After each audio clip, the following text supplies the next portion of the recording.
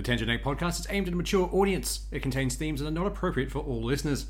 It's important to note that we are not experts. We routinely have no idea what we're talking about and are just three idiots sitting around a table. Listener discretion is advised. Welcome to Tangent Egg Podcast. I'm Seth, and with me is Swoosh. We don't have Dan today, but we have been able to get back the wonderful Oliver Brackenbury to talk to us again. I'm wonderful. Hello.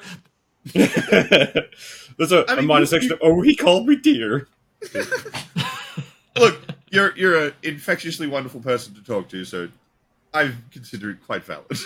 Yeah. No. I just like saying that because it makes me sound like the only child desperately seeking validation that I am. So yeah. Aren't we all? It's half the fun. So we have Oliver back again because he is getting ready to get started with issues 3 and 4 of the New Edge Sword and Sorcery magazine that he's been working on, and he's here to talk to us about issues 1 and 2's production, tribulations for 3 and 4, and what might be coming down the pipe. Thanks for having me back, guys. I feel like the magazine's been growing up sort of on this show, right? Because you were kind enough to have me in the fall of 2022 when I was like just about to get issue 0 out, and I was like, how do you even make a magazine? I don't know, let's see what happens. And then you were kind enough to help me boost issues 1 and 2 as we went into the crowdfund last year, where I was so terrified. I had no idea if we were going to succeed. I'd worked very hard for it, and my collaborators had worked very hard with me, and let's be clear, it's not just me. But I was so terrified that we might not succeed. I didn't ask any of the writers to do any of the writing. I just was like, don't do anything. I was to be so sad if you wrote all these stories and then we didn't fund, and I just had to tell you to fuck off. So now, here we are, another year's gone by. And it's really just feels like the right thing to do is to come in and check in with you and be like, oh, well, and this is where we are now. Somehow we're still going, and it's good to see the magazine is still thriving. From what I can see, it's doing very well. Yeah, no, I think knock on wood and all that stuff. We continue to arc upward. It continues to feel like the right thing to be doing. I'm increasingly finding that I love being a publisher, and it's something that I'm suited for, and that it feels like, this is right. This is what I should be doing. And it makes use of all kinds of skills I've gathered from elsewhere along the way, which is validating. It's nice when that thing you spent, one summer learning comes in handy later, kind of thing. I'm really enjoying myself, and I'm daring to make grander long-term plans that we'll get into later. But I'm just very happy to see. We talked about this a little before we started recording, that you got your copies of the magazine just fine, even all the way down in Australia.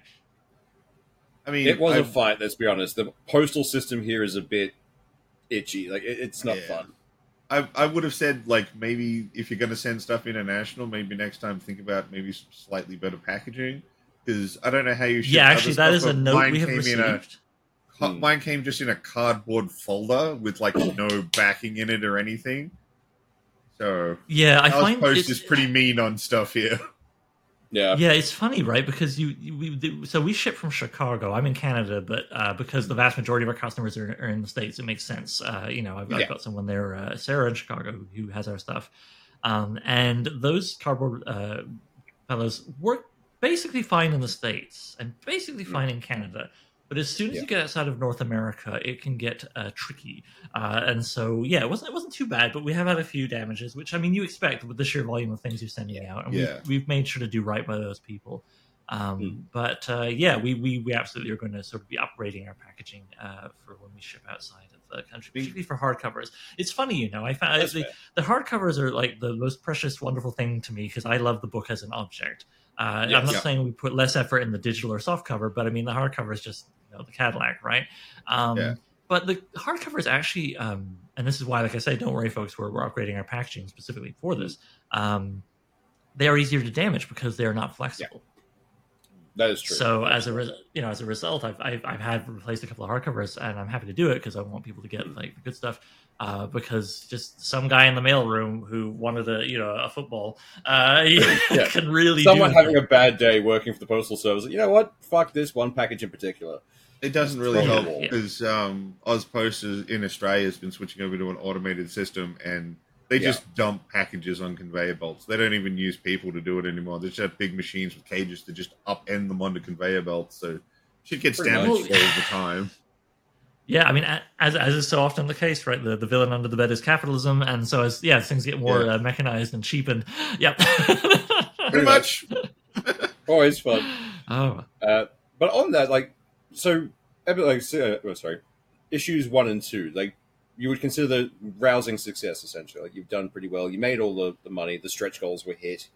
How much I think we did pretty damn well considering that the magazine hadn't even existed as an idea a little over 6 months before we did the crowdfund.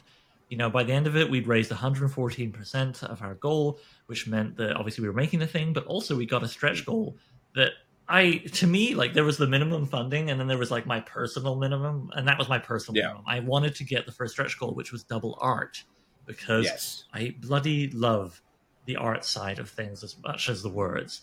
And I love doing the creative direction for that, working with the artists. I love what I like to do with them, actually, is I really want them to feel passionate about what they're doing. I mean, okay, I'm a guy commissioning them, paying them to do a job, but that doesn't mean that you can't make it fun and make them want to really get the most out of the experience on top of the wages.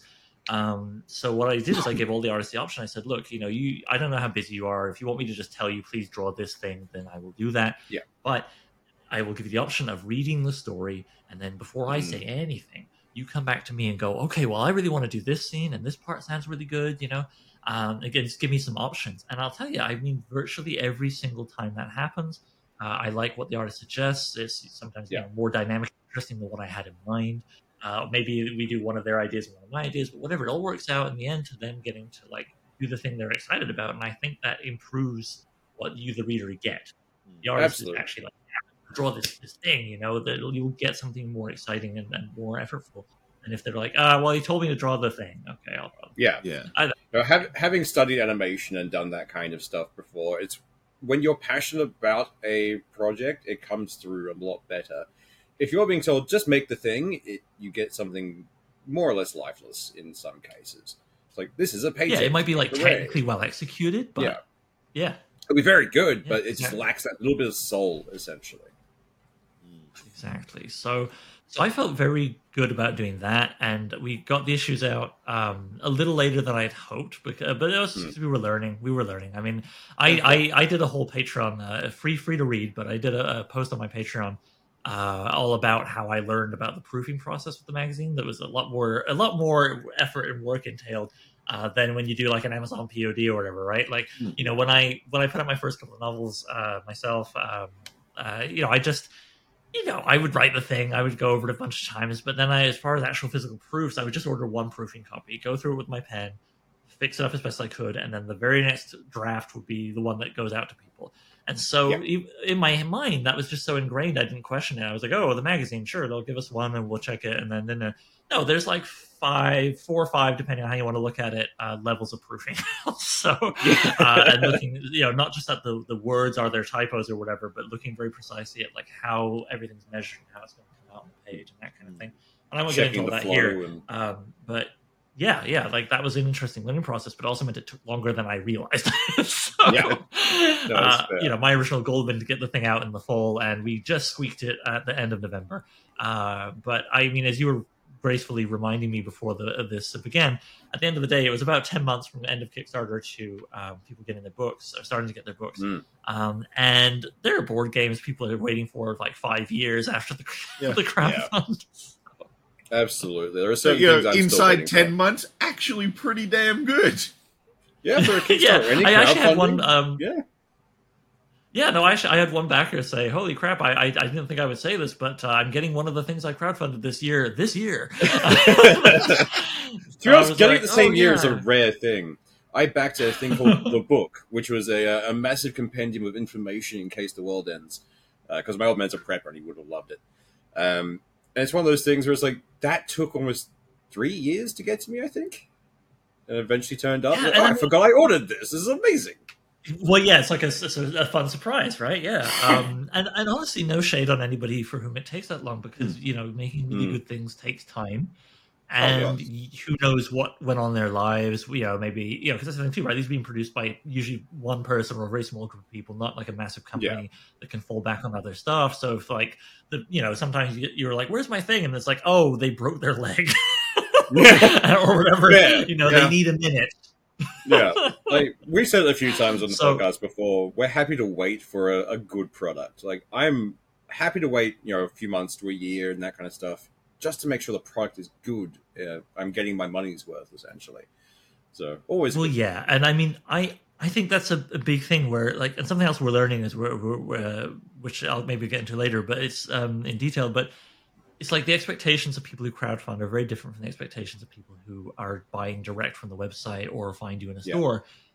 Because the level of investment is different, right? With Kickstarter people or BackerKit, which I really need to remember to stress, we are actually shifting to BackerKit as our platform for crowdfunding, along with a lot of very good company. I'm noticing a lot. Like Brandon Sanderson's moved over there. Goodman Games, a role-playing game company. Yeah. Really like. I mean, most Kickstarters you complete then transfer to BackerKit anyway. Yeah. Well, that's now they're exactly doing the it. front Right? end as well, which is great. Yeah, one of the joys of BackerKit for me as a guy switching to running his crowdfunds on there is exactly that. Yeah, most people listening, if you're thinking, another platform, well, there's two things about BackerKit that I can quickly rattle off. There's a million things that made me switch over, and one of them is the fact that if you have ever backed anything on Kickstarter where the fulfillment was handled, and you pay it by BackerKit and you paid your shipping later, and on the other things BackerKit lets you do. You already have an account with them. You're good. Like, not that it's hard to make one. It's very quick and easy, but you probably already have one if you've backed a bunch of stuff on Kickstarter. So, whatever, man. And the other thing is that BackerKit, unlike the other new platforms that sprung up in the last year and a half or so since Kickstarter dabbled in crypto and drove a lot of people away, blockchain, pardon me, not crypto, is the fact that BackerKit's not brand new.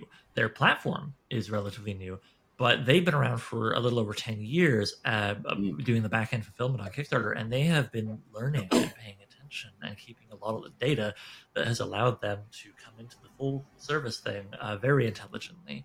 And I'll just say it's a lot of under the hood stuff that really benefits people running projects like myself, which we could easily fill 2 hours talking about, just like crowdfunding specifically. So I'll leave that on the floor. But also, I think it really benefits people who are potential backers because the way the website works and how you just visually how it's laid out. I just like looking at campaigns on there more. I find it very easy to browse and move around them. So we're moving to BackerKit. That's the big experiment. I think it'll be a success. He said with a slight question mark in the end, not for doubts of BackerKit, but just for slight anxiety of my own because I'm so invested in this thing succeeding. Yeah, it's no fair. But I'm very excited to see how it goes on there, especially because, again, without getting into all the nitty gritty, I like running a crowdfunding campaign. I think it's fun, and I like turning it into like kind of a fun experience. Last time we had a live stream every Saturday for the first 3 weeks, and then on the last week we had a telethon live stream on the Friday night, the last evening of the thing. And we chatted. We did a shot every time we hit a new level of funding or whatever. And I had a early 1980s Dungeons and Dragons romance choose your own adventure. They did this. They had a line of about 6 or 7, I think. And it sounds really goofy, and from a certain angle it is, because they were like, well, we got to get girls playing Dungeons and Dragons, so romance. That's all they like, right? But on the flip side, I wouldn't want to denigrate it because it did seem to work apparently to some degree. There are definitely women I've known who were like, yeah, when I was a kid, anyway, point is for fun. I broke that out and I let the audience kind of shout at me about what choices to make as I worked. That guy. That would be fun. So that was really fun. Yeah. Yeah, and so my point is that I enjoy turning the crowdfunding month, right? Because it's usually 30 days. Into a regular source of entertainment and regular fun reasons to come and check it out. So it's more fun for me and the guys working with me on it, but also it's more fun to you to hear about than saying please back us every day for 30 days. I mean, that's what I'm saying, but I'm also saying okay, please back us, but while you're thinking about that, come check out this whatever we're doing. It also it builds a nice community.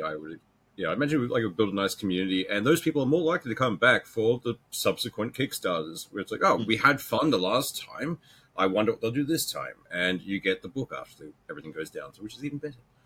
But Exactly. I mean, the risk of sounding too cynical, oftentimes what I'm finding is the ethical thing or the fun thing or both those things is also better business. It's kind of funny. Yeah. There's a lot of incentive just to be a better person and have more fun while doing this kind of project, and I'm here for it because that's how I'd rather do it. I prefer that to if all the incentives were like screw people over, you'll do better.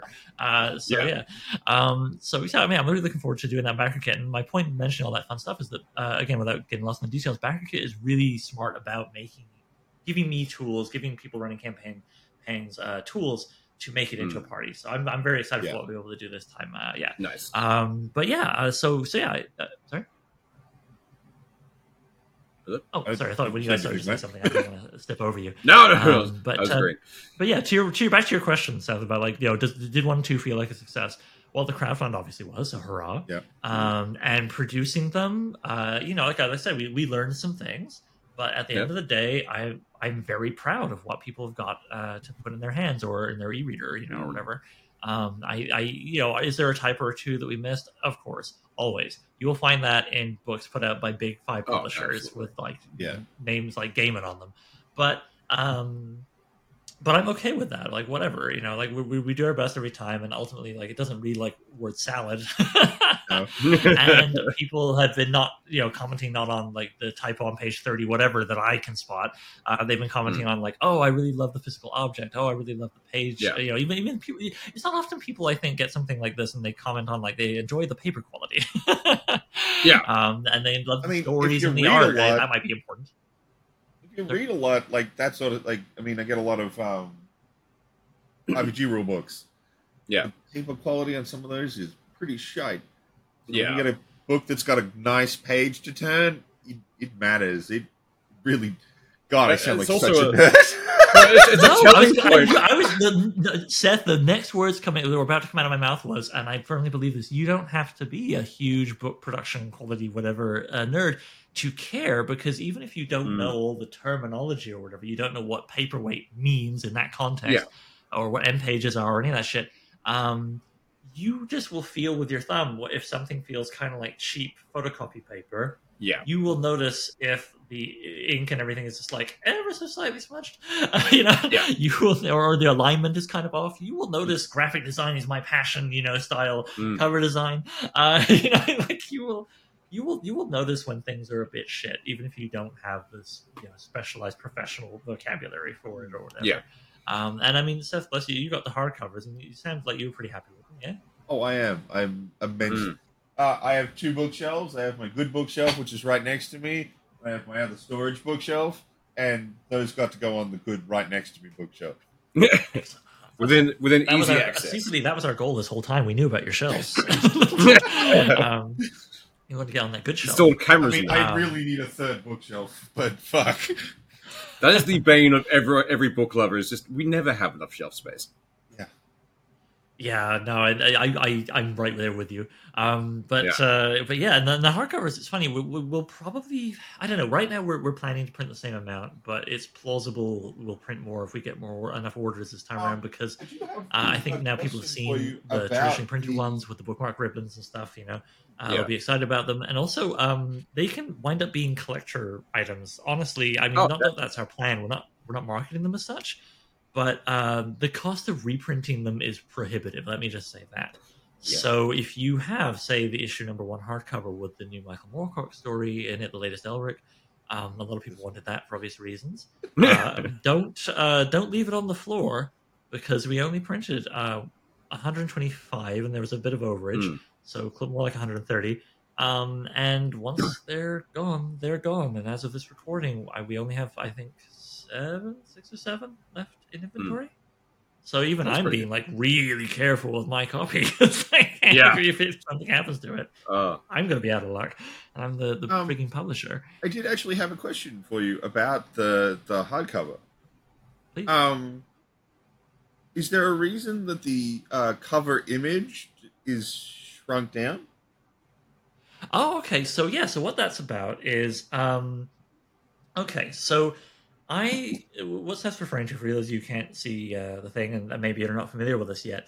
Our soft cover and digital editions have one cover design, and that one has like text over the art. For example, saying like this issue, blah blah, and like the little what I call it the T-shirt tag. We have a very small like little rectangle with our logo, the name, and the issue. Because I like to expose the art as much as possible and not cover it up too much with a big logo. Our hardcovers look a little different. Those ones, they basically have like a picture frame, right? Because every issue has two dominant colors that we use for our logos and everything, and the darker color usually will be the like the picture frame around that cover, and then shrunk down, as you're saying, is the original painting that has been used for all the covers. And so what that's about for me is issue in the digital and soft cover, those are the more accessible ones. The soft cover we print hundreds more obviously than the hardcover, and those are the ones that might wind up on, and actually will wind up on soon, because that's another exciting thing. We're going to start getting into stores soon. So that's something you might see on a shelf, and you need like that text to sell people, because they might come to it having no idea what the hell it is, right? Whereas the hardcovers, because of the lower print run, they're basically a creature of the Kickstarter and a little bit left over for direct retail on our website. So with those, I expect people to come to it probably knowing what we are, knowing enough, and really liking like the beautiful physical object kind of thing, like I say. And so for me there, I just want it to be like, oh, look at this painting. It's like you're getting like a little work of art. I just want to frame it for you. You're not covering anything with the lettering. Pardon me? Like you're not covering like anything with like the titles or anything. It's always just the art. It's not impeded. Exactly. Yeah. So that's what it's about to me. It's about really showing it off. That's what we're going to keep doing moving forward. Is just have the hardcovers be like, look at this freaking uncovered art, and then the soft cover is the more classic magazine thing with all the fun blurbs and everything on it. I like to say I didn't bring that up to be critical. It was more because I really liked the art. It was like, this is really different to the way everyone else does the cover of a book. This would have been a, top to bottom, that picture with the writing over it. Whereas you've sectioned it out and been like, no. This artist did a bitchin' piece of artwork. We're just going to put it in the middle and you can enjoy that. You're going to look at this. It's amazing. Yeah, exactly. Because like I was saying a minute ago, like I really, really love the art side of this as well as the literary side. And so, to me, like I say, the hardcover, you know what we are, or you know what we are enough to want to get it in the nicest format. I'm not stressed about selling you on it with the cover copy, right? Oh, we're already in. That's fine. Oh, yeah. Exactly. Trust me, this was 100%. We didn't get copies from Oliver. We put our own money in, put our money where our mouth is. We bought our copies, and we are incredibly happy with them. And I can guarantee you I'm going to try and do better than 14th backer on this 3 and 4. Yeah. We'll be camping out next time. Well, it's funny you mentioned that. It's funny you mentioned that, because do we have a special reward for people who back us in the first 48 hours? Sure do, and it's going to be different than last year's. Last year's was like a bookmark where the only way you get to see the art on that bookmark is if you backed us in the first bit.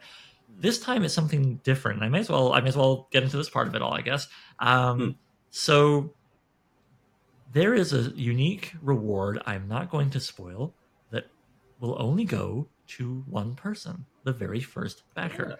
So whatever format they get, they can get it in digital. I don't care. I don't look down on the quote unquote lesser formats.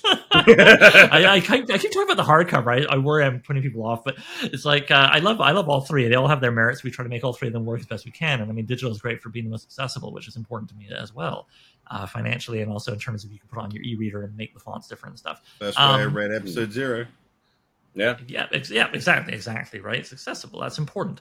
And classic softcover, I mean, that's a classic magazine format. You love that. But anyway, my point is, regardless of at what level you pledge, as long as you're getting the magazine, the very first backer will get a completely unique reward mailed to them personally by myself. So there's that. This is maybe incentive. I guess when you guys are hearing this, probably the campaign isn't launched. So sorry, actually, crap, I shouldn't have mentioned that. It's probably gone to someone. But it's all sure, it's going to be a fight between the three sitting there refreshing the page. Yes, give me the thing. I'm sorry, but it's all the more reason to sign up with our mailing list, which we don't abuse. I'm a big believer in sending it infrequently and only when there's big news. I don't do the weekly thing, Can confirm. so that you can get in on our next crowdfund. Right, cheers. Yeah, we've all got busy inboxes. That's my feeling. But yeah, so it's a really big incentive to get on our mailing list, is because I want to keep rewarding people who get on it to hear about things first. So anyway, my point is there was a unique prize. Sorry, for the first person. Maybe one of you guys ended up getting it. We won't know. We're recording this before, right? And then the first 48 hours, there's a reward. I kind of made a little Katamari ball for those. God damn it. Dork reference. I made a ball of rewards. You look up Katamari, kids. Anyway, Katamari Damacy. Yeah. So okay. So last year, in issues 1 and 2, we had a page, pretty traditional Kickstarter thing, right? We had a page in issue 1 with the lists of names of everybody who backed us at the physical tier level, just saying thank you, right? Yeah. Nothing wrong with that. Happy to do it. Proud tradition, crowdfunding. This year, I was like, well, I can't just do the same thing again. What I want to do is like my thank you to the people who back us on the crowdfund, because without them, there's no magazine. I think it's important to give a little extra. So I was scratching my head, and then I remembered something that I loved as a kid. Do you guys? I don't know if you had this in Australia. I'm guessing, but I mean, also I'm probably a little older than you. Did you guys ever have sticker books when you were little? Yes. Yeah. Absolutely. And you'd buy like a pack of cards, but it wouldn't be cards, it'd be stickers. And you'd hope that you'd match them up to the empty frames in the book, right? Oh, this one says 12 on it. Great. I can fill the window number 12 or whatever.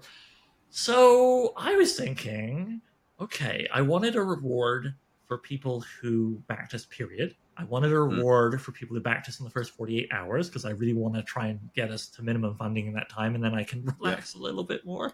And I really wanted a reward for returning backers, right? Because even though we switched platforms, because we used BackerKit for the fulfillment the first time around, we'll know if you're coming back. So these are like 3 things, like backers, returning backers, early backers. And I was like, man, 3 rewards. How do I get 3 rewards all together? I know. And a thank you to the crowdfunding people.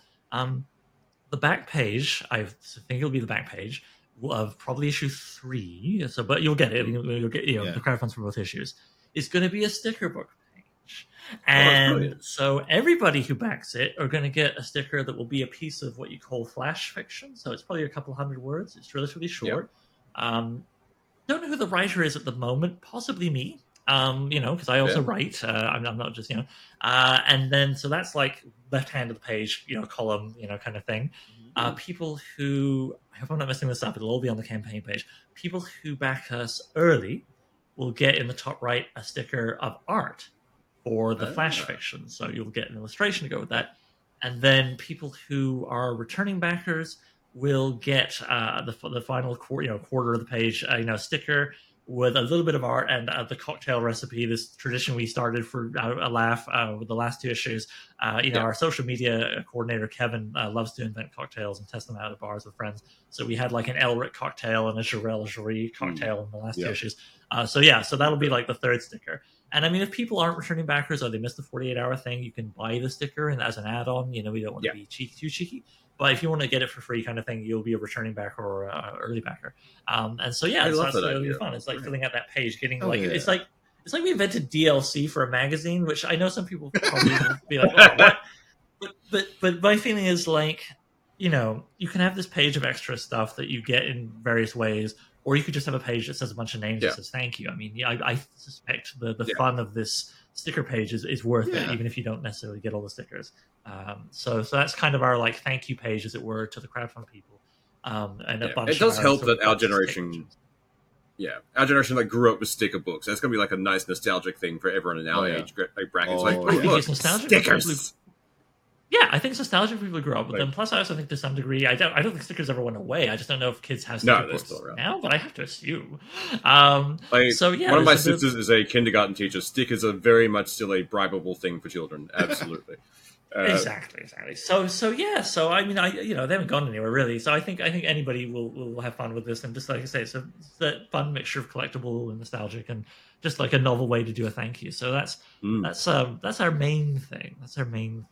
But there's also going to be other crowdfund exclusives, just like a whole bunch of stuff to just try and make it worth people's time. I certainly hope there's the one we talked to you wait till about. later. I'm sorry. I certainly hope there's the one we talked to you about. Yeah, We're there is dreaming a sort of about stealth. that, Yeah, I can't talk about it, but there is a stealth stretch goal. There is a secret thing that may happen. That's all I can say. It's very annoying when people say that, so I'll just say there's a stealth stretch goal. Sorry, folks, but if it happens, I'll be very loud about it. But yeah, I mean, like I said, we've got all these things. We're looking at having, the logo, our double-headed battle axe logo. People really like that, and I love having different colors every single issue. And we actually, once the issues came out, 1 and 2. We switched our logo across our website and all our socials to the issue 2 logo, which was kind of fun. People were like, wait, what happened? It just changed, keeps things fresh. So yeah, we're going to have a logo pin, an enamel pin, that will be a fun add-on. And we're actually going to have a vote. This is that whole getting the community, chatting and doing things instead of just passively being told, to back it. We're going to have a vote on the page for what colors that you want. So you guys get to choose that. So yeah. So I'm doing the pin thing. Yeah, you can all do battle to get the ones you prefer. And they'll definitely be fights. It'll be fine. We'll battle over the actions. But yeah, so there's all that kind of stuff. But I haven't even gotten into like, what have we learned? What have we carried forward? What's exciting about issues 3 and 4? So yeah, I as we discussed last time, I was very lucky. We got Sword and Sorcery Living Legend Michael Moorcock to do an original story. Turned out to be an Elric story. That was very funny. I think a lot of people assumed I knew what he was writing for us for issue 1. I did not. I did not know it for a little while. Yeah, it was a case of he said yes, and I went, "Thank you, sir," and I just got that was it. I didn't want to question it. I would publish. Yeah, you don't look like you've tossed the mouth. Yeah, exactly. And I didn't even know during the crowdfund, which is why we just said Michael Moorcock, new story. If I had known it was going to be Elric, I would have been very loud about that. But it was after the crowdfund that he said, by the way, it's going to be a new Elric story. So I was like, oh, okay. That was very exciting. And then also, bless him, Mike even gave me his time, right? Obviously, he's got his novels he's working on and stuff. Very busy guy. And I said to him, okay, well, the word count for our stories on average is 4,000 to 6,000 words. If you can give me something in that neck of the woods, I'd really appreciate it. And he said, well, and he said this publicly in interviews, so I'm not outing him here. He said, I've been kind of having some health issues with my hands. Typing's kind of tricky. So I don't know, maybe it'll be more of a vignette. And I was like, okay. And I got a little nervous. I was like, maybe it'll be 1,000 words. And I mean, I'll take what he gives me. I mean, I would be grateful. But would our backers feel cheated, right? Would they feel like, oh, he said new Moorcock and it's like, 500 to 1,000 words. Is that enough to satisfy people? So I was a little nervous, I'll be honest, but I trusted him. And then eventually, after a few months go by, he said, I'm flying, across the Atlantic. I'm going from A to B. And he sort of joked. He said, I haven't finished the story, but here's what I have so far, just in case the plane messes up the landing. And I was like, okay, I hope that doesn't happen. I mean, I don't want it to die, period. But as a publisher, it would be very funny to be like, funny, strange to be like, well, here's an incomplete final story. Oh my God. Yeah. He's alive, obviously, spoiler. He made it. But I got that, and that was, about 3,500 words, and he was saying it'd be about 4,000 words, right at the bottom end of what I was looking for, and I was like, fine, great, awesome, thank you. Nice. I'm one of those people that if you give me the opportunity to eat a thing, I will eat the thing. If you give me the opportunity to be surprised, I will try and ruin the surprise because I just want the thing now. I don't have the best impulse control, so it blows my mind that I didn't read the incomplete draft. I wanted my initial read to be the full story. As an editor, I felt that it would give me a better perspective to work with him on it. My staff, bless them, that I work with, were like, "Give me!" I was like, "Okay, I'll let you guys can read it." Yeah. And that was kind of fun because then they had the unique perspective of reading it without the ending and then reading the final version. But yeah, so then what happens is he says to me, "We're getting a little late in production. We're getting the proofing's kind of going through some early stages that we could do without having everything written." And then he says to me, "Oliver, I had a massive brainstorm. I'm going to do a full rewrite." I was like, I trust you because you're Michael Moorcock. If you were a number of other authors, I would be very concerned right now. Yeah. But okay. Oh God.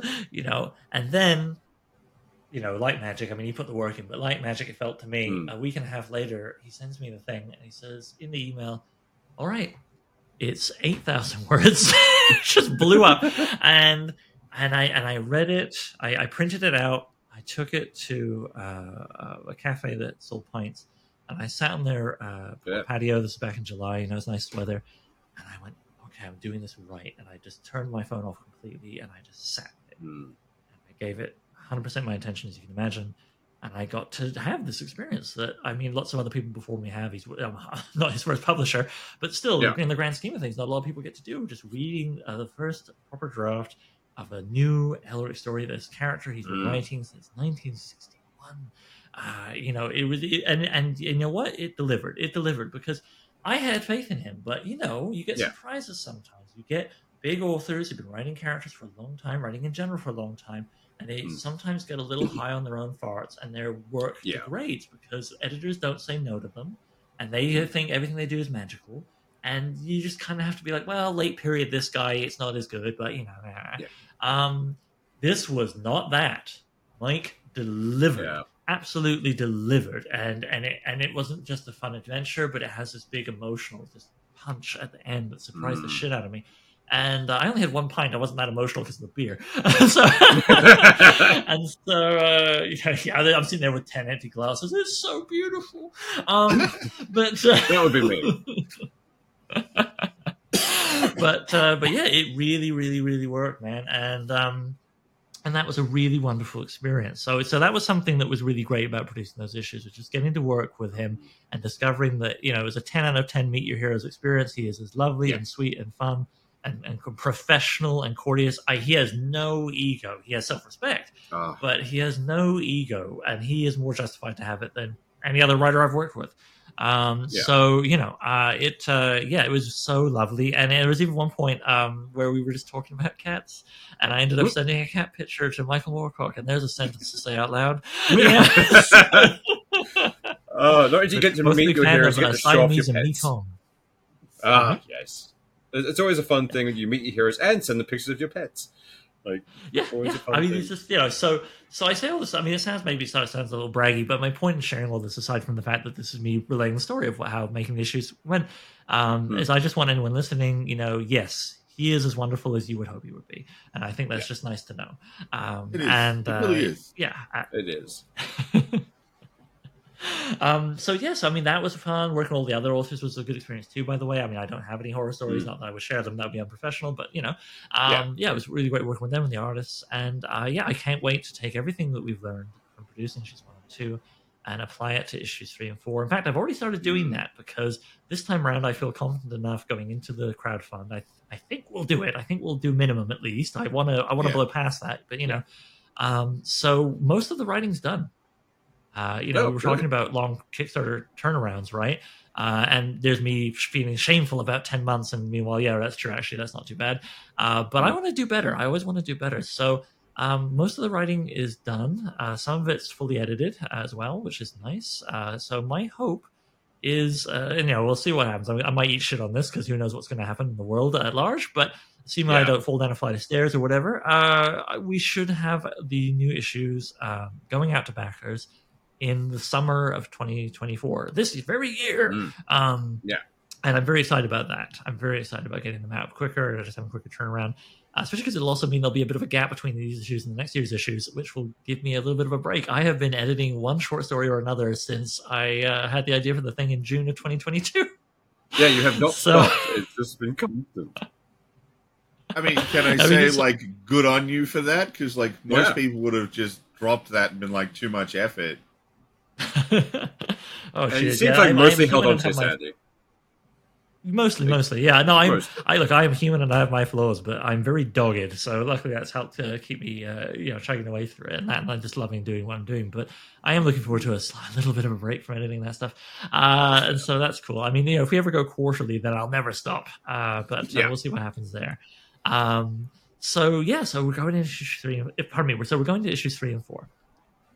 What's exciting about that, other than that we'll have quicker turnaround? It's your production schedule, Oliver. Oh, that's very exciting. It is nice, but it's not the meat and potatoes of what's exciting. So Okay, so once again, we're going to be working with a lot of really talented artists. We've got some returning champions. We're swapping some new people. I know one artist, a lot of people like hearing his name, Goran Gligovic.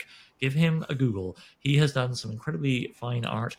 And one thing that he's done that people get to see that gets shared around a lot is two things. He's done art for the Black Hack role-playing games. You might want to check that out. Just look at the covers as well as the actual interior. It's a very sword and sorcery kind of vibe as opposed to classic broader fantasy.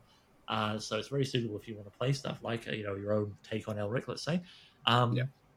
He's also, speaking of Elric again, he's also done such good renditions of an imaginary Elric animated series and an imaginary Earthsea animated series. He's putting himself out there in I think a very smart way, trying to get people like, hey, what if you paid me to, but also it's just very cool and shareable. These things do the rounds, so you might have seen those. And one person actually then took it further and they animated a little bit of one of his illustrations on YouTube. So it kind of became real, nice. For 20 seconds. One of the better little monologues of Elric. But anyway, so Goran Gligovic is one of them, and then there's just like another God, sorry, people listening. I had to get up a little early for this, so my brain's not fully functional. But I want to say 17 artists. So, anyway, so and each one with a very unique style. That's something else we try and do. I love the classic fantasy art styles. I love the traditional sort of D&D stuff, and we do have that represented here. One good example of that is Simon Underwood. He's wonderful. He's been with us every year so far. We're very happy to bring him back. But I also like having a surprises. I'll just say that. There's going to be some people whose styles you might not expect, but they work very well with the stories they've been paired with. Nice. Good art, great authors. We've got, Michael Moorcock is technically returning. He's kind of a bonus story this time around because he's quite busy writing his new novel, so I'm afraid it's not a new original, it's a reprint, but it is a reprint of an obscure Elric story that you will not find in the complete saga collection, those big hardcovers that came out. Just getting less and less complete. Couch cushions. Yeah, it's was found on the couch cushions. Hidden behind the file. He was looking through his cupboard and he found an Elric story. So that's kind of cool. It's one that's not in that collection, and also we're of course going to jazz it up by pairing it with original art. That's fun to have. So Moorcock returns, but that's not all, folks. He said, sounding like a late night TV ad. Something else we have that I'm very proud of in terms of sort of a big name author. If you're a fan of alternate history, you've probably heard the name Harry Turtledove. So Harry Turtledove is kind of like... I do know that name. I know that name. I've heard that. I think I've read something of his. That name sounds very familiar. Yeah, well, he's quite prolific. He's been writing, for decades, and he does other things, but he is mostly known for his alternate history stories, exploring things like what if, aliens had invaded at the cusp of World War II? How would that change things? That was my first exposure to him.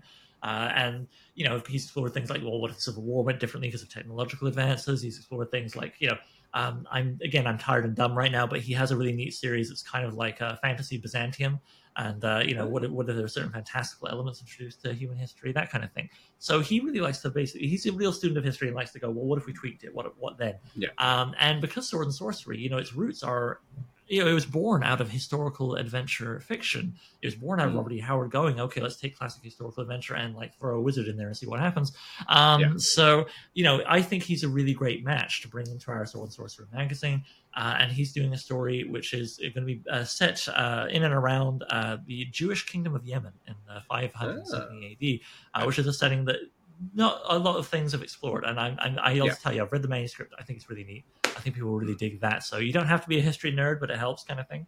Very happy to have Harry with us. And then, we've got a bunch of other names in there, like Premium Muhammad is an upcoming Canadian author I'm very happy to have in there, and happy to have Canadian representation.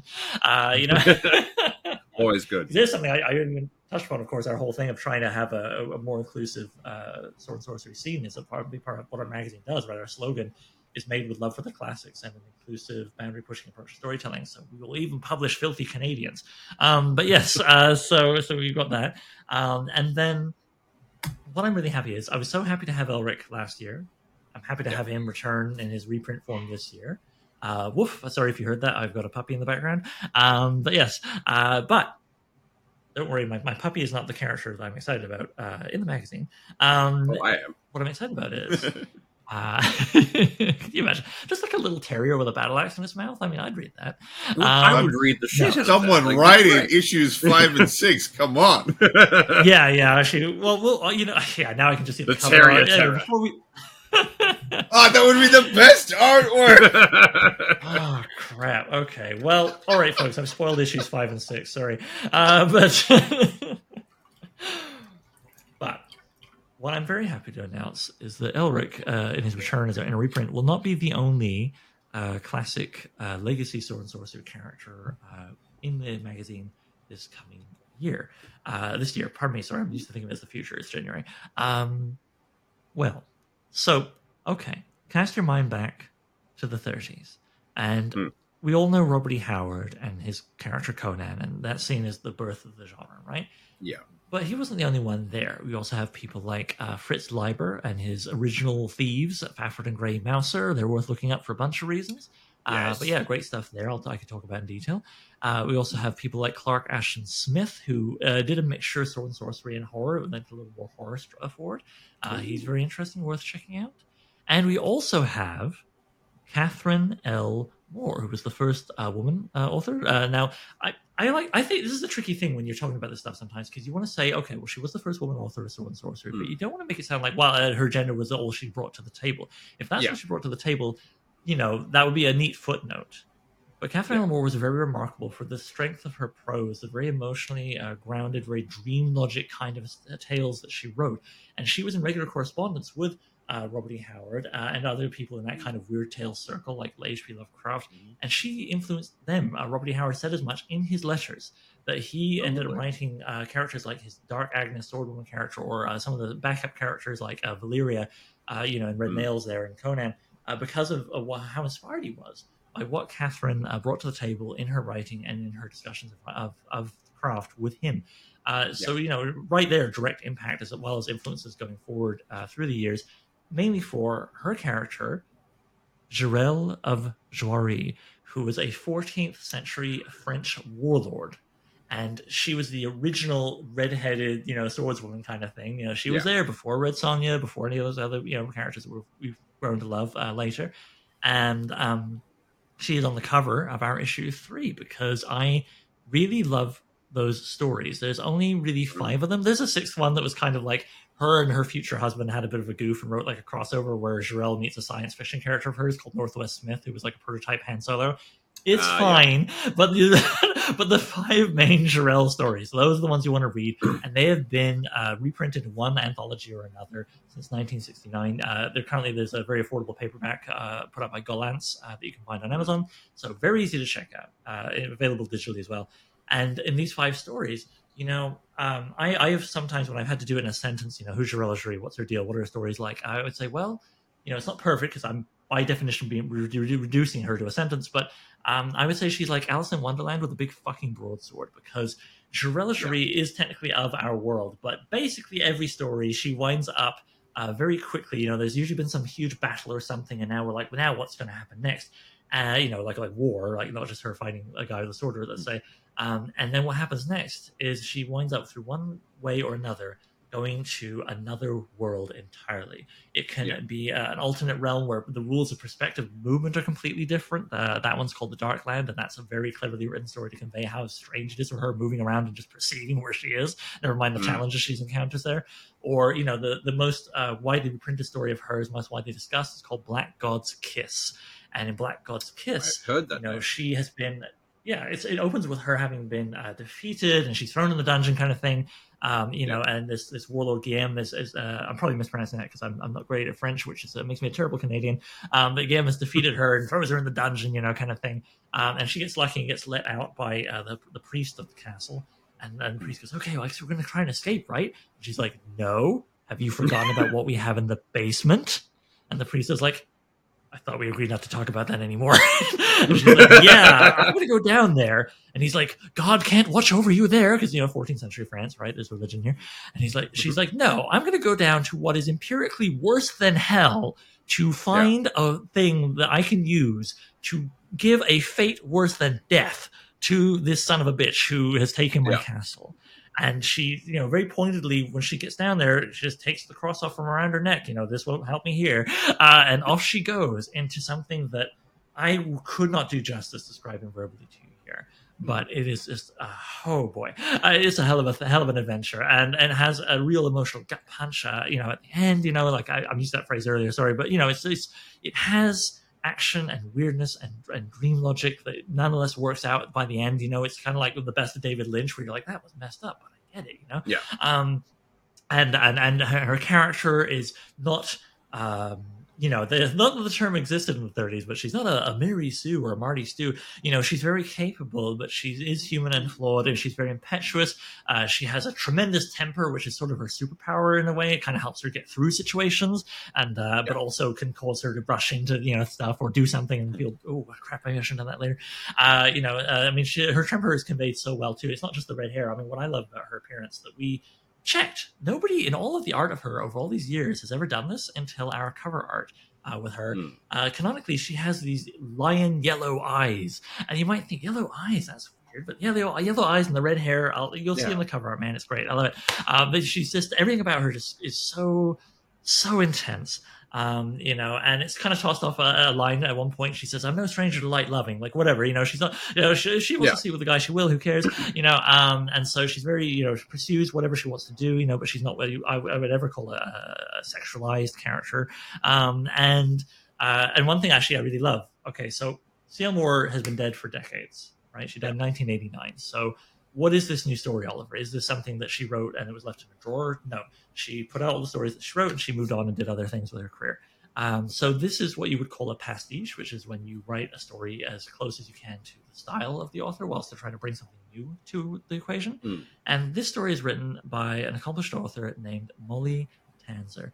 She has written many books. You can just give her a Google if you want to check out her bibliography. But one of the reasons I wanted to work with her, other than the fact that she came, frankly, highly recommended by people I trust, was the fact that she edited an anthology called Swords versus Cthulhu, which is a very fun anthology of basically what it sounds like, sword and sorcery stories that are particularly thickly riven with the mythos of Lovecraftian type stuff. So, easy premise to understand, and it's a great read, and it makes it very clear that, she can't just...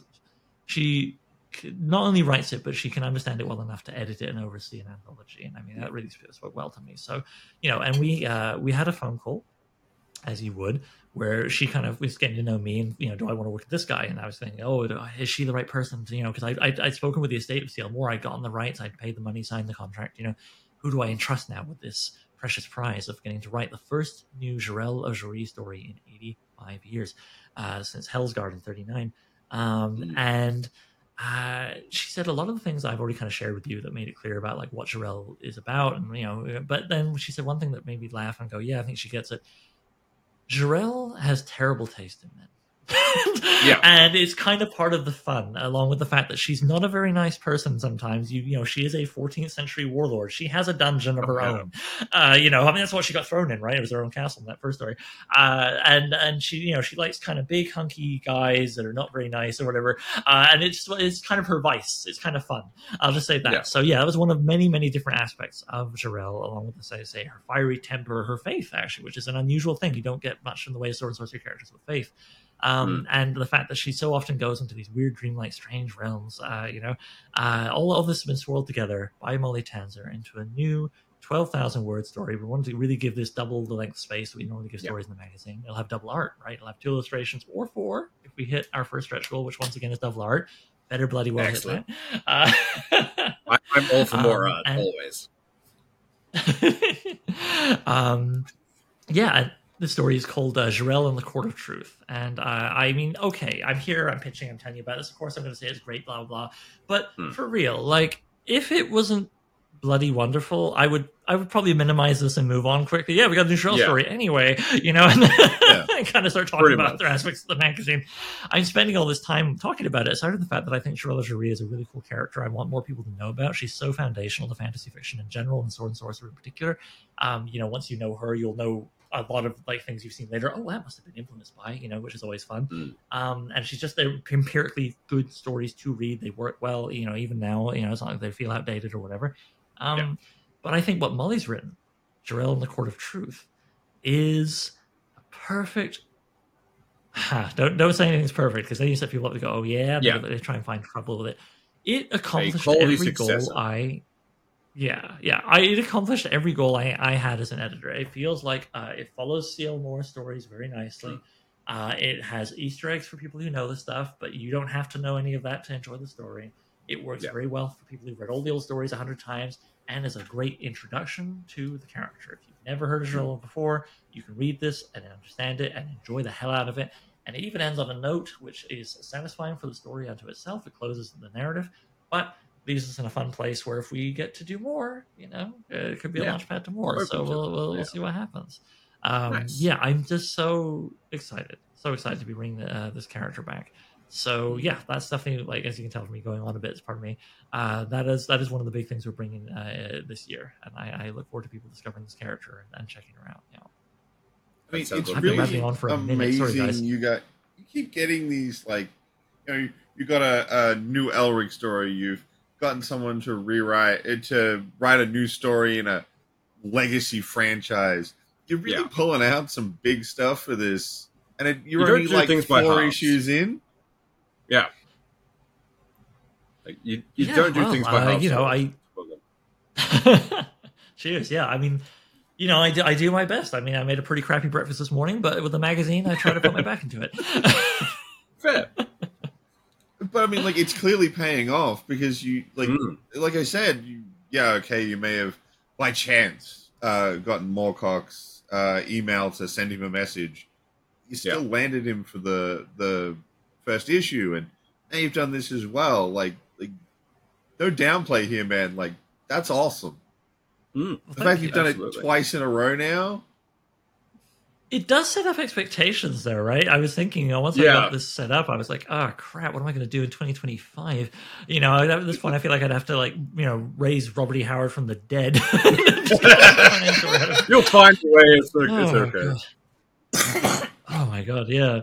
No, I actually, the funny thing is I'm already daydreaming about what we might do next year. Because, I mean, that's publishing, right? You think about the way publishing works, it's a very slow, long-term thinking kind of thing. So, of course, I'm already thinking about the following year, but I hope we're building people's faith that whatever we do, whether or not you're familiar with whatever character we get or author we get, that we've chosen something that's very high quality and that you'll enjoy them. So no, I'm really excited about issues 3 and 4, and I still have, I've got notes here in front of me, folks, because I literally forget all the things we're doing. Like, bookmark ribbons will be in the hardcovers again. I'm very happy about that. There's a stealth stretch goal. Otherwise, stretch goals this year. The very first one is double art. The very second one, I remember I talked about this last year, and it was kind of way higher up, and it was a bit out of reach for us last year. This time, the second stretch goal, only the second one, is international shipping discount. Which, I'm okay with if this. you're on the I'm talking to Australians here, right? So I figured that would go over okay. Yeah, if we hit that stretch goal, Canadians get $5 off of the shipping, and everybody who lives in the country known as international, so everywhere outside of North America, gets $10 off, because we do appreciate shipping's a bit dire these days. Yeah. And then after that, it's nonstop writer pay bump, then author pay bump, then writer pay bump, then author pay bump, just to infinity and beyond. Why would I put a roof on that? Because we care about our creators and we want them to get paid as well as possible. And that's one of the sort of weird. Pardon me? I agree with that. I always loved that in the first, the stretch goals, just the constant pay increases. Like, yes, you get the things. We've made the magazine already pretty good, I think, at base level. I don't think we need to have a bunch of stretch goals for gilding the lily too much. And then the double art, which gives the artists a second piece to do. So that's kind of a pay raise, sort of. And to me, it's just this kind of thing of the double art thing is great because it incentivizes people to want to back it more. And then the shipping thing will hopefully incentivize people outside of North America or outside of the States, period, really. To go for the physical copies, which I personally am so in love with. And then there's two things combined I hope will drive us up through those pay bumps for the creators. Because, I wish I could just at base level pay them a huge sum. But if I did that, the minimum goal of this thing would make it probably not happen. And then nobody gets paid anything, right? So this is the kind of dance you do as a publisher. You really want to do well by the people you're when you do the crowdfunding model, you really want to do well by the people you're working with, but you also want to make sure the thing actually like happens. So but that's the beauty of stretch goals, right? We can hopefully, I think this time around, go further than we did last year. I'm very optimistic for how that will go. So, but, we'll see. What sort of like brackets have we got with this one this time? Like pledge tiers? Gonna be, like what we're gonna get. Oh, okay. Well, the funny thing is, we're not that far. We're about 18 days from launch as we're recording this, and you better believe there's still some last minute scrabbling around. Because that's how that goes. Oh, always. So, yeah. So my point in saying that is that the pledge tiers are still being finalized, but I can promise this at least. We have a silly little one that's like, for $2, you don't get anything, but you can get the updates on the campaign. And you know what? Yeah. People get that. Sometimes people just want to be getting all the updates, and then sometimes near the end they go, okay, fine, and they upgrade to softcover or whatever. So we do have that. If you just want to, just kind of hang around the campaign and enjoy the community stuff, $2. We also, of course, have digital. Get both issues in digital. We have softcover. Get both issues in softcover. Also, I want to point out another reason to get this during the crowdfund. The digital issues, if you get soft or hardcover, you get the digital as well for free. They're sold separately later. So there's another reason to get things in the crowdfund if you want to have all the formats, right? So yeah, there's softcover, there's hardcover. And then there's a tier that I threw on kind of like, who's going to get this, last year. All formats. So you would get each issue in softcover and hardcover and digital. Actually, we had about 20 people go for that last year. Some people want all of it. And honestly, God bless you all. So that is a nice tier for me as a publisher. Thank you for getting at that tier. I'm sorry, I'm only going to back it hardcover myself. Yeah, you cheap bastard. No. That's by the way, a pro tip. A good sales technique is to call people bastards. But yes, it works in Australia a lot. I mean, some people like it. But yeah, so those are the basics, and I know for sure we're going to have those. Yeah. Now after that, well, what is there, right? There's going to be like the wacky thing, like sometimes people like to put on Kickstarters like the ones you expect, and then they have like for $10,000 I'll kiss your mum, or whatever, just nonsense. And once in a blue moon somebody gets those, right? A platinum coated whatever. I didn't do any of those last year. I thought, let's just give people the magazine. The old formats one felt kind of like that to me, but like I said, people got it, so hooray. This year I feel like I was like, okay, well, what is something we could do for that? So I am contemplating these as of recording. We may have them.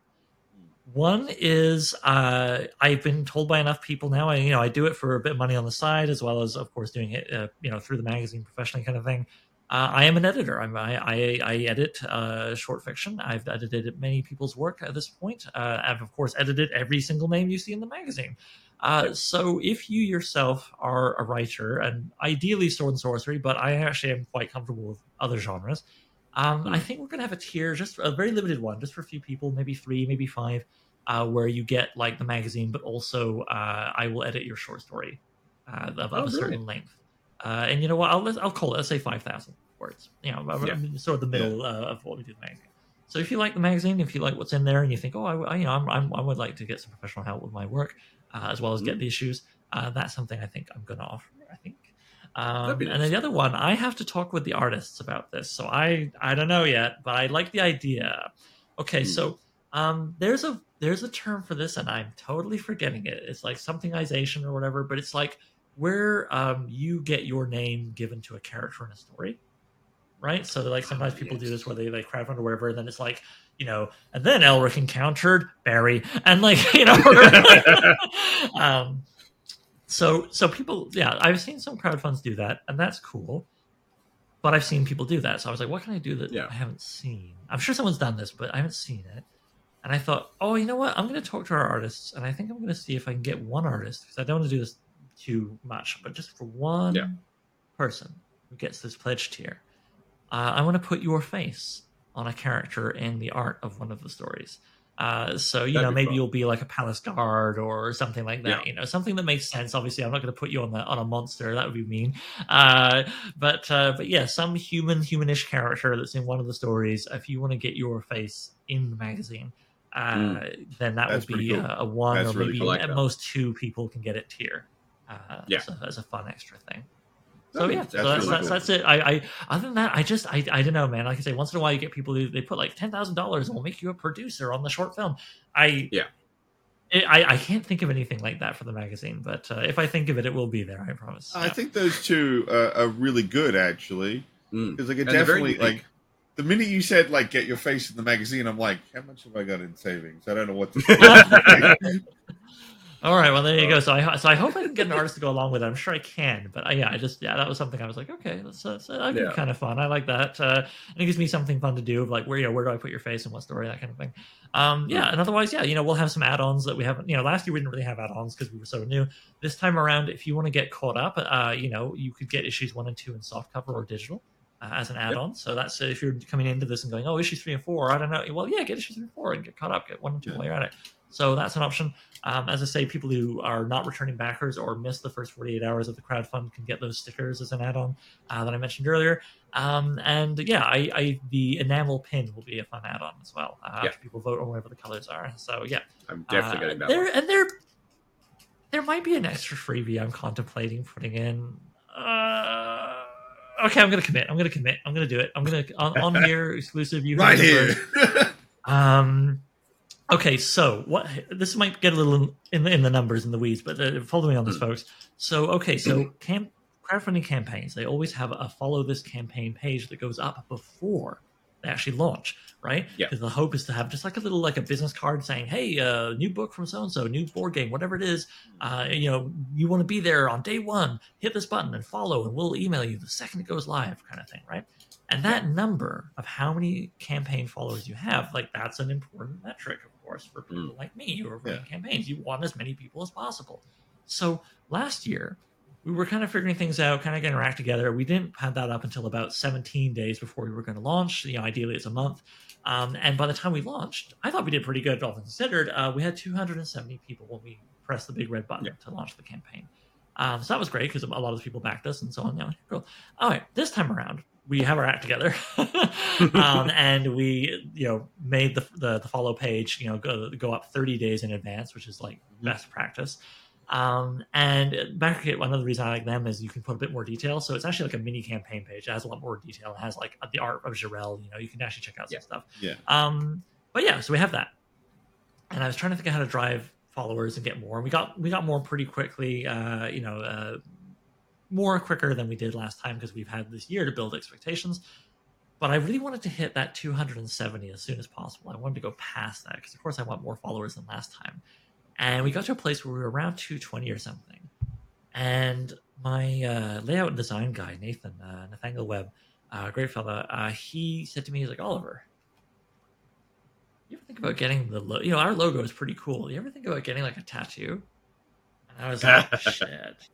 I've never had a tattoo before. I've never had an idea that I liked enough. I was one of those guys. I always got close. I had ideas, but never quite.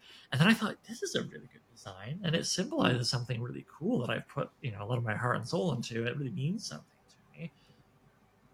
But ever the publisher, I was like, I got to use this to get people excited about the magazine. So I was like, okay, everybody, if we hit before that week, this is now past. I said, if we hit before this week is over, which I'll say midnight Saturday, I'll be nice, not Friday night, midnight Saturday. If we hit 270 followers, then I will add a stretch goal or like an unlockable kind of thing, where if we get this many Facebook shares of the campaign, or we get so many backers, whatever, some condition, I will get the tattoo of the logo.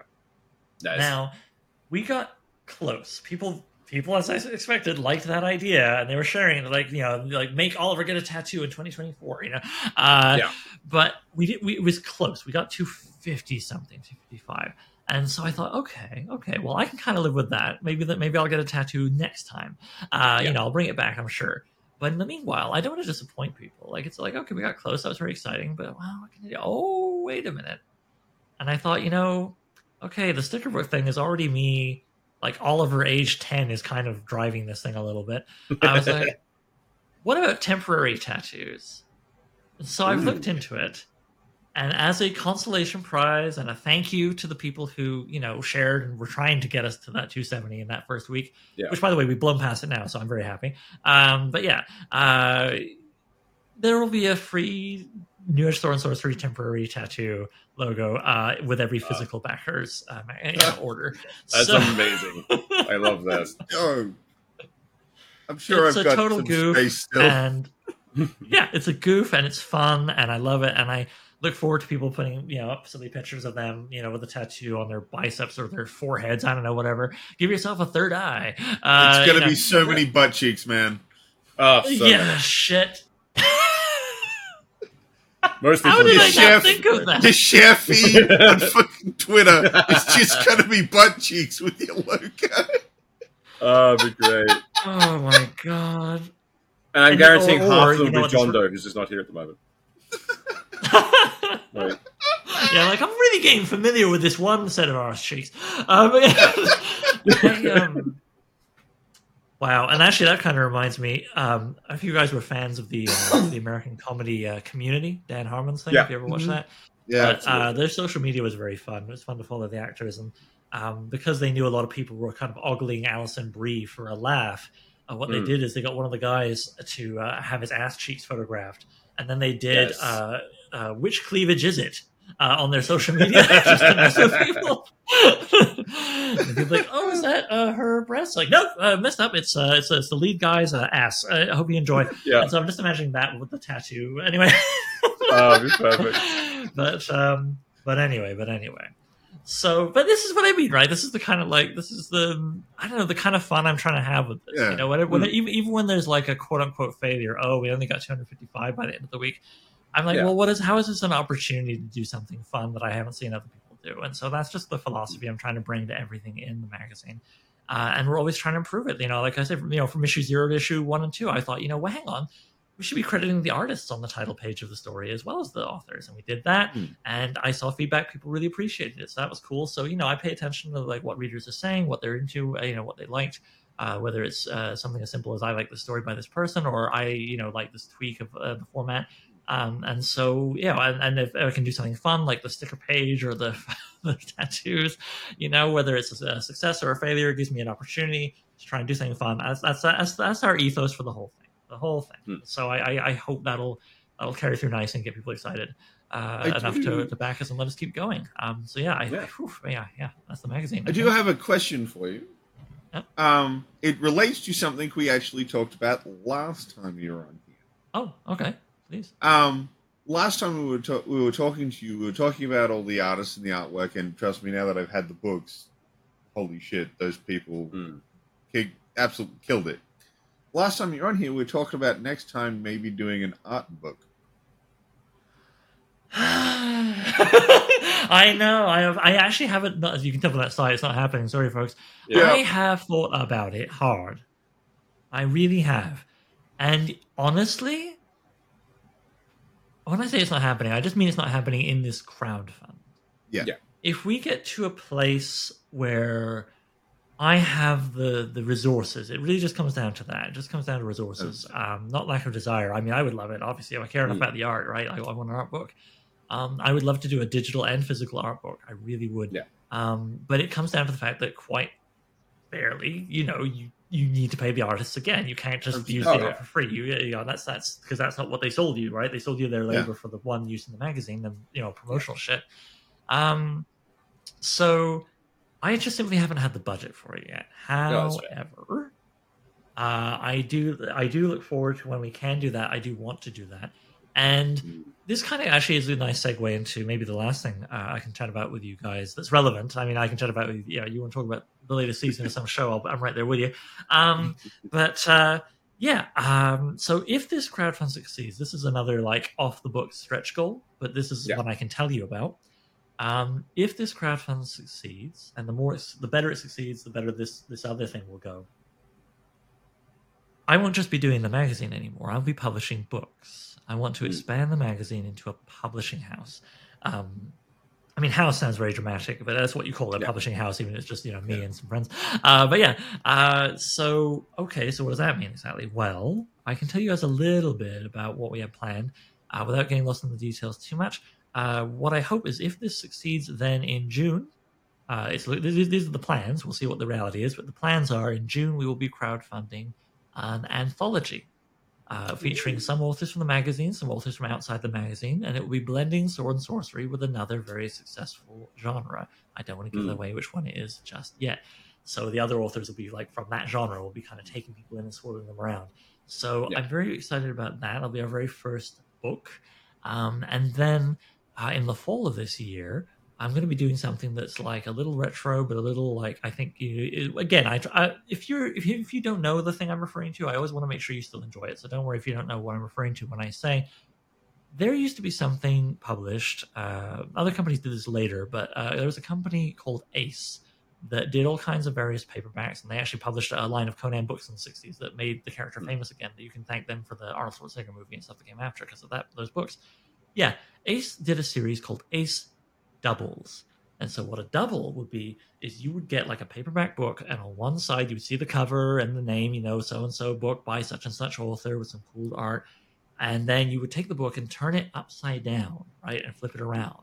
And on the back end would not be back cover blurb for the novel. It would be another novel. It would be another cover, another artist and author.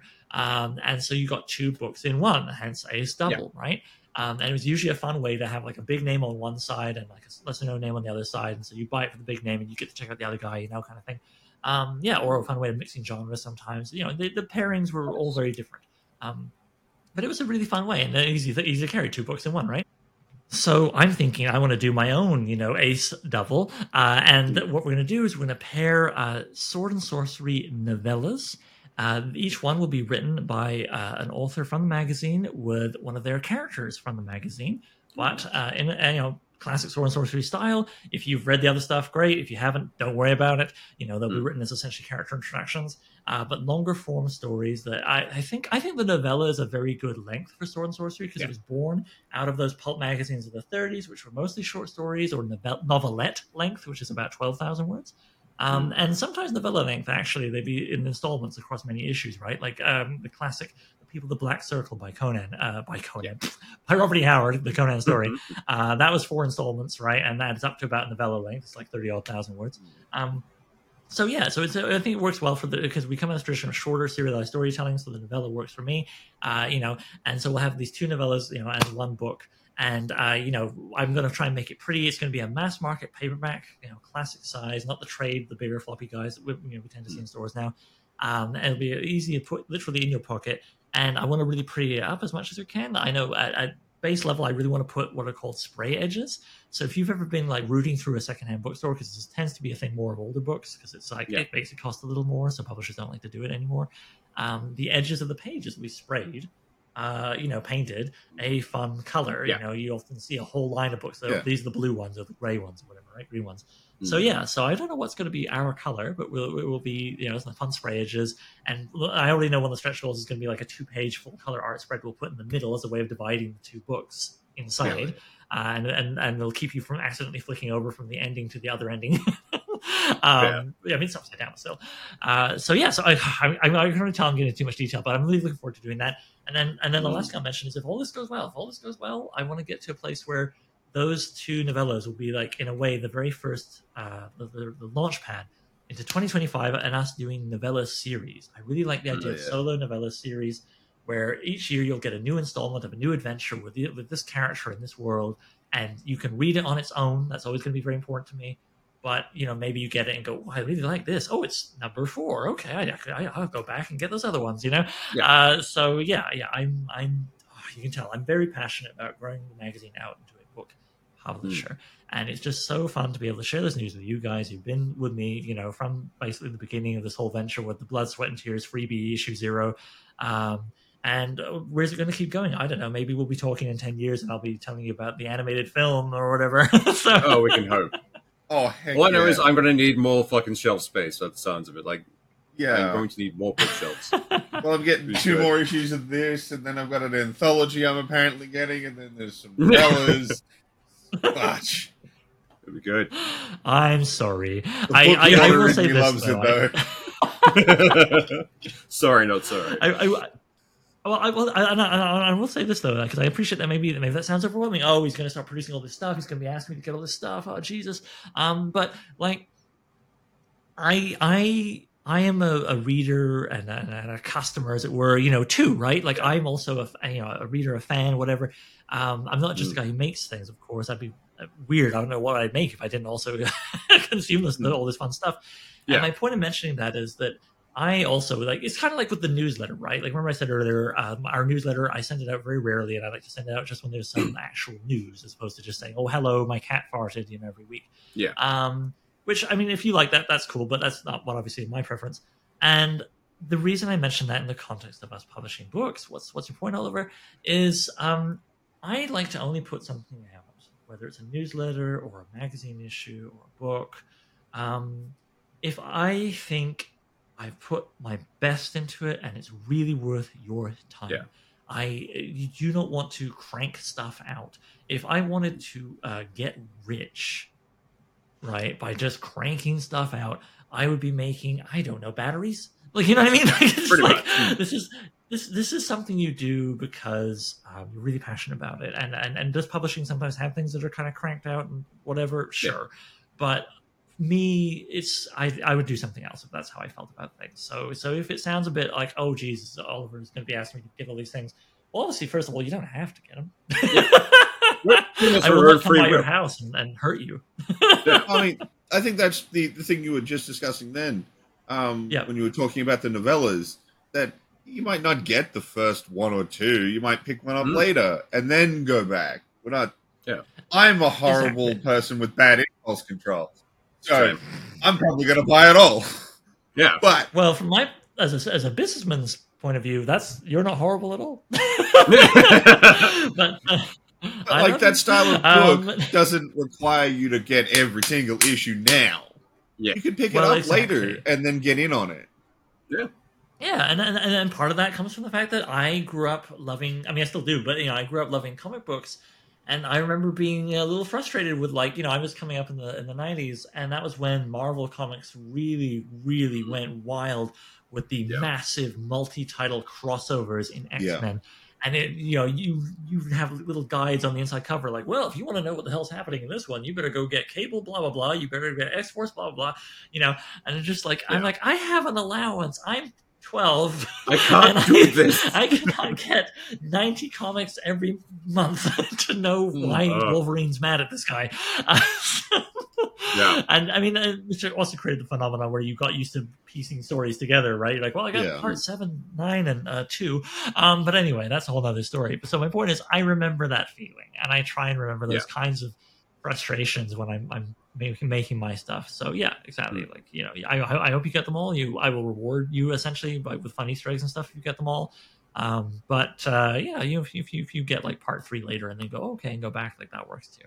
But whatever parts you get, whatever you're getting from me, whether it's those novellas I hope to do eventually, whether it's the Bracken double as I'm calling it, I won't call it that when we publish it, but the Brackenbury double, or the anthology, or to rewind us all back to the present here, issues 3 and 4 of New Edge Sword Sorcery. If you get it, you'll know you're getting something that I really feel is worth your time.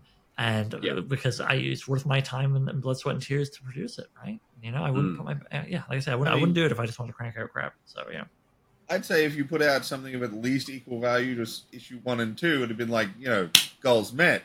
But everything you've told us today is like, no, you've learned so many things from the first go round, you put it into the second one, that I don't think it'd be unfair for me to say we're probably expecting something better. Yeah. We can hope. But well, one of those things like no, I know this is the fun dance, right? Where I'm like, I want to get people excited, but I don't want to set expectations too high. Oh no, I want to find that sweet spot. I mean, I'm not saying like I know. I'm teasing myself. Like, you don't want to No Man's Sky honestly, yourself. You've learned so much and done so many things. It's from what you talked about to us over this chat, that I can't imagine it being any less than better than the last one. Yeah. And I think it will be. No, I appreciate that. But as you just said about the No Man's Sky thing, if I come on here sometime and I'm like, all right, get this. It's going to be a massive multiplayer online sword and sorcery game that you basically live in. And you buy crypto to... If I That's when we panic. That's when I hit the stop button and we stop the interview. That's when you just hit the button and. Oh, well, anyway, yeah, we've been talking for almost an hour and a half, so I feel like I should close my big fat mouth. But thank you again so much for having me back. And as I say, it's fun sort of having this kind of like check in with you guys, like okay, where we're at now, kind of thing. It's nice. We're the OG interview crew. Yeah. Some random Australians who somehow got the invite. Hey, it all works out, right? I guess. Oh, sorry. I guess what I should probably say at the end here, just to reiterate for folk, if you're hearing this and going, well, where do I go? Well, I hope you guys will put the link in the show notes. Of course, I hope, but they will. They're good at this. But if you're hearing me and you can't be bothered to look at show notes, who does that? I don't know. Then you can, of course, find the magazine at newedgeswordandsorcery.com. I've no doubt during the crowdfund we will have a big button on there saying, go to the crowdfund. But also, you can go to backerkit.com and search for New Edge Sword and Sorcery. I promise we are the only New Edge Sword and Sorcery magazine on BackerKit. So it's pretty easy to find us. If you're not, we have to hunt the other ones down. There can be only one. Highlander. Full Highlander. I bloody would. Yeah. I hope. Yeah, I've enticed you all to check it out. Thanks for listening. Yeah. Oh, absolutely. Yeah. We're definitely. Is there anything else you guys want to ask me about before we go? I can't think of anything off the top of my head. As usual, I've got I had a list of things to ask you, and it's like, oh, he's just covered everything. Yeah. Oddly enough, it's just let Oliver's passion go, and he'll answer your questions in due time. Yeah. Easiest interview ever. We haven't asked questions half the time. I'm sorry. But good. But no, we look forward to this one again. To be honest, I think all three of us will end up backing this one again. Yeah. Cheers. Like I said, I want to do better than 14th backer this time. Yeah. I will be higher. We're gonna be fighting for that first place. Like, we want that prize. I want the mystery gift. Yeah. Yeah. Well, I forget what the time zones. What is it, like 11 o'clock in the evening for you? I'm going to hit lunch right now. It's 12:41. Yeah. Now, but like I'll be launching at 8 a.m. Eastern Standard Time, so I think. Oh, that would be 11 o'clock here. Yeah. Okay. So not too bad. It's not like you have to be up at like 4 a.m. And chances are we'll be up that late anyway. Yeah, we're real night owls. Yeah. I miss being a night owl. This new puppy that's having me up at 5:30 every morning. She's very good at learning tricks, but will not learn to sleep in. Oh no, they never do. Fuzzy alarm clocks, aren't they great? My one does gymnastics. I have a cat, and when I get up for work, I feed him. But on the weekend, I of course sleep in. He doesn't like that. He goes into our kitchen, runs all the way down the hall, does the slight left to get into the hall with my room on it, and then catapults off of the door. Yeah. Nice. Not like me sleeping in on the weekends. Yeah. Yeah, well, I mean, that's what they say, right? Like, kids and dogs, they don't understand hangovers. They do not know what hangovers are, so you'll get woken up anyway. Yeah, anyway, like I said, I think I've said everything I could possibly say about it. So again, thank you so much for having me back on. Thank you for coming back, and by all means, if you ever want to come back, drop us a bell. You're an absolute delight to have. Yeah. Oh, cheers. Well, it's fun to chat with you guys too. All right, then. I think we'll round that out for this one. Y'all have a good one. Bye.